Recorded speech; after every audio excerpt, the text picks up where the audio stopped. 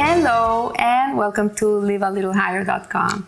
This week we will be entering the month of Shvat, and Shvat is the month of the birthday of the trees. It's a very special month, and as it says in the Bnei Issachar Mameri, in Chodesh Shevat, it says, based on the order of the encampments, Shvat corresponds to the tribe of Asher, and the astrological sign of this month is Aquarius. So in the book, The Wisdom in the Hebrew Months, which I just got to bring you new information on the months, written by Rabbi Zvi Risman, and it's considered a jewel, this book.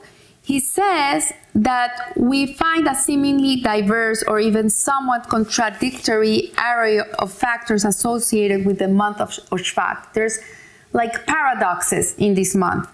One, we see that Shvat corresponds to the tribe of Asher, and Asher, Jacob blessed Asher, and he says, from Asher his bread will have richness, and he will provide the kingly delicacies.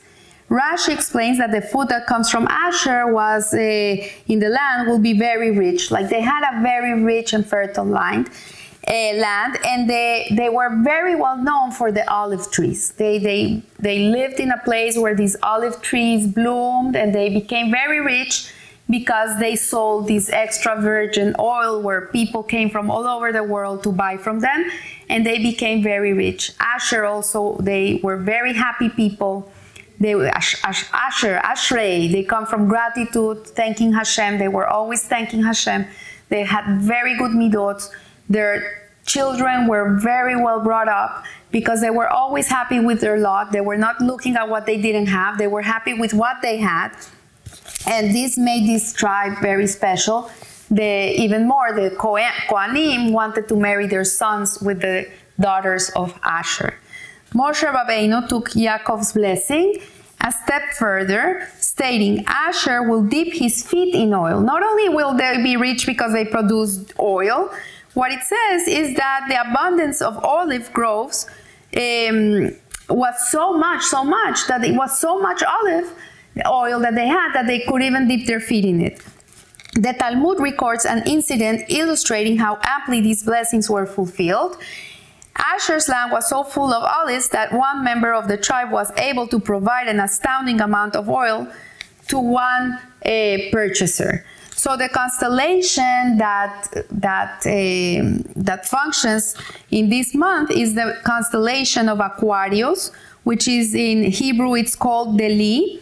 Literally it means bucket, and is generally used to draw water. Well, you know, a bucket is used to draw water, and we see that from the well, as the constellation name implies, aqua is water in Latin, and in English the constellation is called water carrier. These two factors are somewhat contradictory because, you know, water and oil don't mix. Water tends to be free, like a free liquid. It trickles down, and you see that when you mix oil and water, the oil will also rise up and be on top of the water. So here we see that there's these two contradictory characteristics of the month. We're gonna come to understand what they mean. And there's a historic event associated with this month of Shvat. And it says that Rosh Chodesh Shevat was a seminal date in Jewish history. I just learned this, I didn't know. It says, the Torah tells us that on that day, 5 weeks before his death, Moshe gathered the Jewish people for his final teaching. So we know it was on the 40th year, in the 11th month, on the 1st of the month, that Moshe began explaining this Torah. And the Hasidic masters consider Rosh Chodesh Shevat to be a time of Matan Torah. So it's the month, the energy of the month is as powerful as the month of Matan Torah, which is the month of it's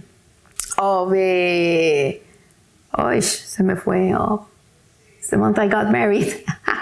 I forgot. Sivan. So it's as powerful as the month of Sivan, the energy contained in this month. although it's not something that is known, that it's like people know about this. So we see that Matan Torah was tantamount to the day that the Torah was given at Mount Sinai, was the day that the Torah was given. And because on that day, Moshe began explaining the Torah to the entire congregation of Israel. For 40 years, he was giving this, he was teaching the Jewish people the Torah that was given at Mount Sinai. We see that the Torah that was given to the Jewish people at the end of his life, which was the last book of Devarim, is known as the book of Mishneh Torah, because the last book of the 5 books of Moses in reality is like an autobiography of Moses. It's written in first person. It's the same Torah, it's the same laws, it's the same, he's like repeating everything that Hashem gave us in the first 4 books, but he's talking in first person. So this book is called Mishneh Torah, which literally means repetition or review of the Torah, and which contains many previously mentioned laws. For this reason, Rabbi Tzadok HaKohen refers to Devarim as the beginning of Torah Shebe'al Peh, which is the oral Torah. So this last book of the 5 books of Moses that are written Torah is considered the beginning of the oral Torah. So since the well springs of Torah begin to flow on Rosh Chodesh Shevat, when Moshe began teaching the Mishneh Torah, the ability to reach for great depths of understanding of Torah are contained in the month of Shvat. This is a month in which the energy is very auspicious to learn Torah and to be able to contain the knowledge that you acquire. So the more Torah you learn this month, the better it is. So Moshe's gift of Torah Shebe'al Peh, the oral Torah, had an aspect of historic significance. Rashi cites a midrash that while teaching Sefer Devarim, Moshe explained the Torah to the Jewish people in all 70 languages. He gave it in all 70 languages so everybody could understand it, not only the Jewish people, but all the 70 nations. And we find here that Hassal, our sages, react unfavorably to another attempt to translate the Torah. They're not happy about this.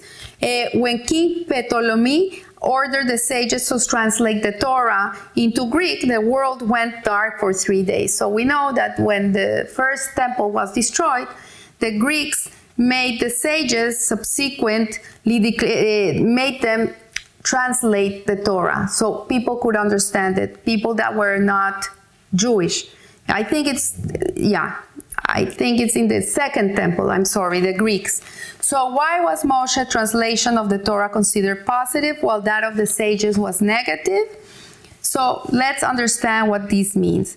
So Rabbi Tzvi Elimelech Spira, he was a 19th century very holy rabbi known as the Bnei Issachar. He teaches us that Aquarius, the month of Aquarius, is associated not only with the month of Shvat, but that is also the constellation of the whole Jewish people. This is the constellation of Klal Israel. And he says that Hassal teach that Eliezer, Abraham Avinu's servant, was very, very loyal to Abraham Avinu. He drew from his master's Torah and served it to others. So even though he was not Jewish, he lived a Jewish life. He lived with the 7 Noahide laws, and he spread Judaism wherever he went, the moral and the values of the Jews. So a loyal servant like Eliezer does not choose his own course in life. He fulfills his master's will faithfully and obediently, like water bucket that exists solely to serve its owner. Eliezer drew Abraham's teachings and conveyed them to the world at large. So this is an analogy that just as a bucket is used to draw water from a well and it's used to distribute it, similarly to the constellation of Aquarius daily, the Jewish people also don't chart their own course. We're also servants of Hashem. So our job in life is to draw the water which represents Torah, to draw water from the well springs of Torah. And our purpose, the whole purpose of the Jewish people, is to be a vessel that loyally serves God of the Torah. So our job as Jewish people is to draw the Torah, to draw the water, the knowledge of Hashem, the wisdom of Hashem, and spread it to the world and serve it to the world. So we see here that Bnei Issachar goes on to explain the correspondence between Shvat, water, and Asher, who is oil. He represents oil. And oil is connected to wisdom. So as we know, in Hanukkah, when we light the menorah, the oil that is contained in the menorah, it represents wisdom. So Shvat is governed by Deli, Aquarius, the constellation of the Jewish people. In order to serve as a vessel for the Torah, we must be able to understand its wisdom. Like, if we learn Torah but we don't understand the wisdom of the Torah, how can we serve it to the world? So this is why this month of Shvat, the month of a second giving of the law, is associated with the tribe of Asher, which is a tribe that was blessed in abundance with oil, which is associated with wisdom. So Torah and wisdom do not necessarily go hand in hand. As it says, if someone tells you that there is wisdom amongst the nations, believe him. But if he tells you that there is Torah amongst the nations, do not believe him. So not necessarily a person that has wisdom has Torah. But a person that has Torah for sure has wisdom. So nevertheless, we obviously need wisdom to succeed in Torah. Hazal teach that one who sees olive oil in a dream can expect to experience Meor HaTorah, the light of the Torah. So we see that the Talmud states that one who sees Shlomo HaMelech in a dream can expect to become wise. So we know that Shlomo HaMelech was the wisest of men. He was considered the wisest of men. And he used his wisdoms to study everything that happened in the world. He knew about everything, Jewish, non-Jewish, secular, and Jewish, everything.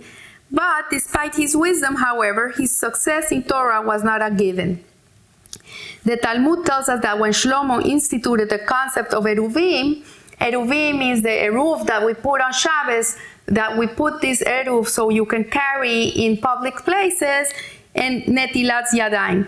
Netilat Yadayim is the prayer we do, the washing of the hands before eating bread. So King Shlomo instituted these two mitzvahs.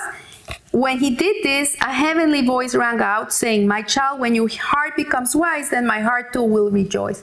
So what it's saying is that yes, King Shlomo learned everything that he could learn because he loved learning, but nevertheless he had wisdom because he had Torah. So the Kotzner Rebbe explains that the word eruv means mixed together or combine two or more things. Netilat Yadayim, the washing of the hands before eating bread. On the other hand, when you wash your hands, you get rid of tumah, of spiritual impurity. On the surface, these two concepts would seem to be contradictory, but they're not. As you know, eruvim is that you mix things together, and netilat yadayim, you're getting rid of things. So how can you connect the two of them? So it says here that a successful life must maintain a balance between extroversion and introversion. The secret is of a wise person, like Shlomo HaMelech, that he realized that a person needs both. A person cannot be completely separated from the world, but he cannot also be completely immersed in the world.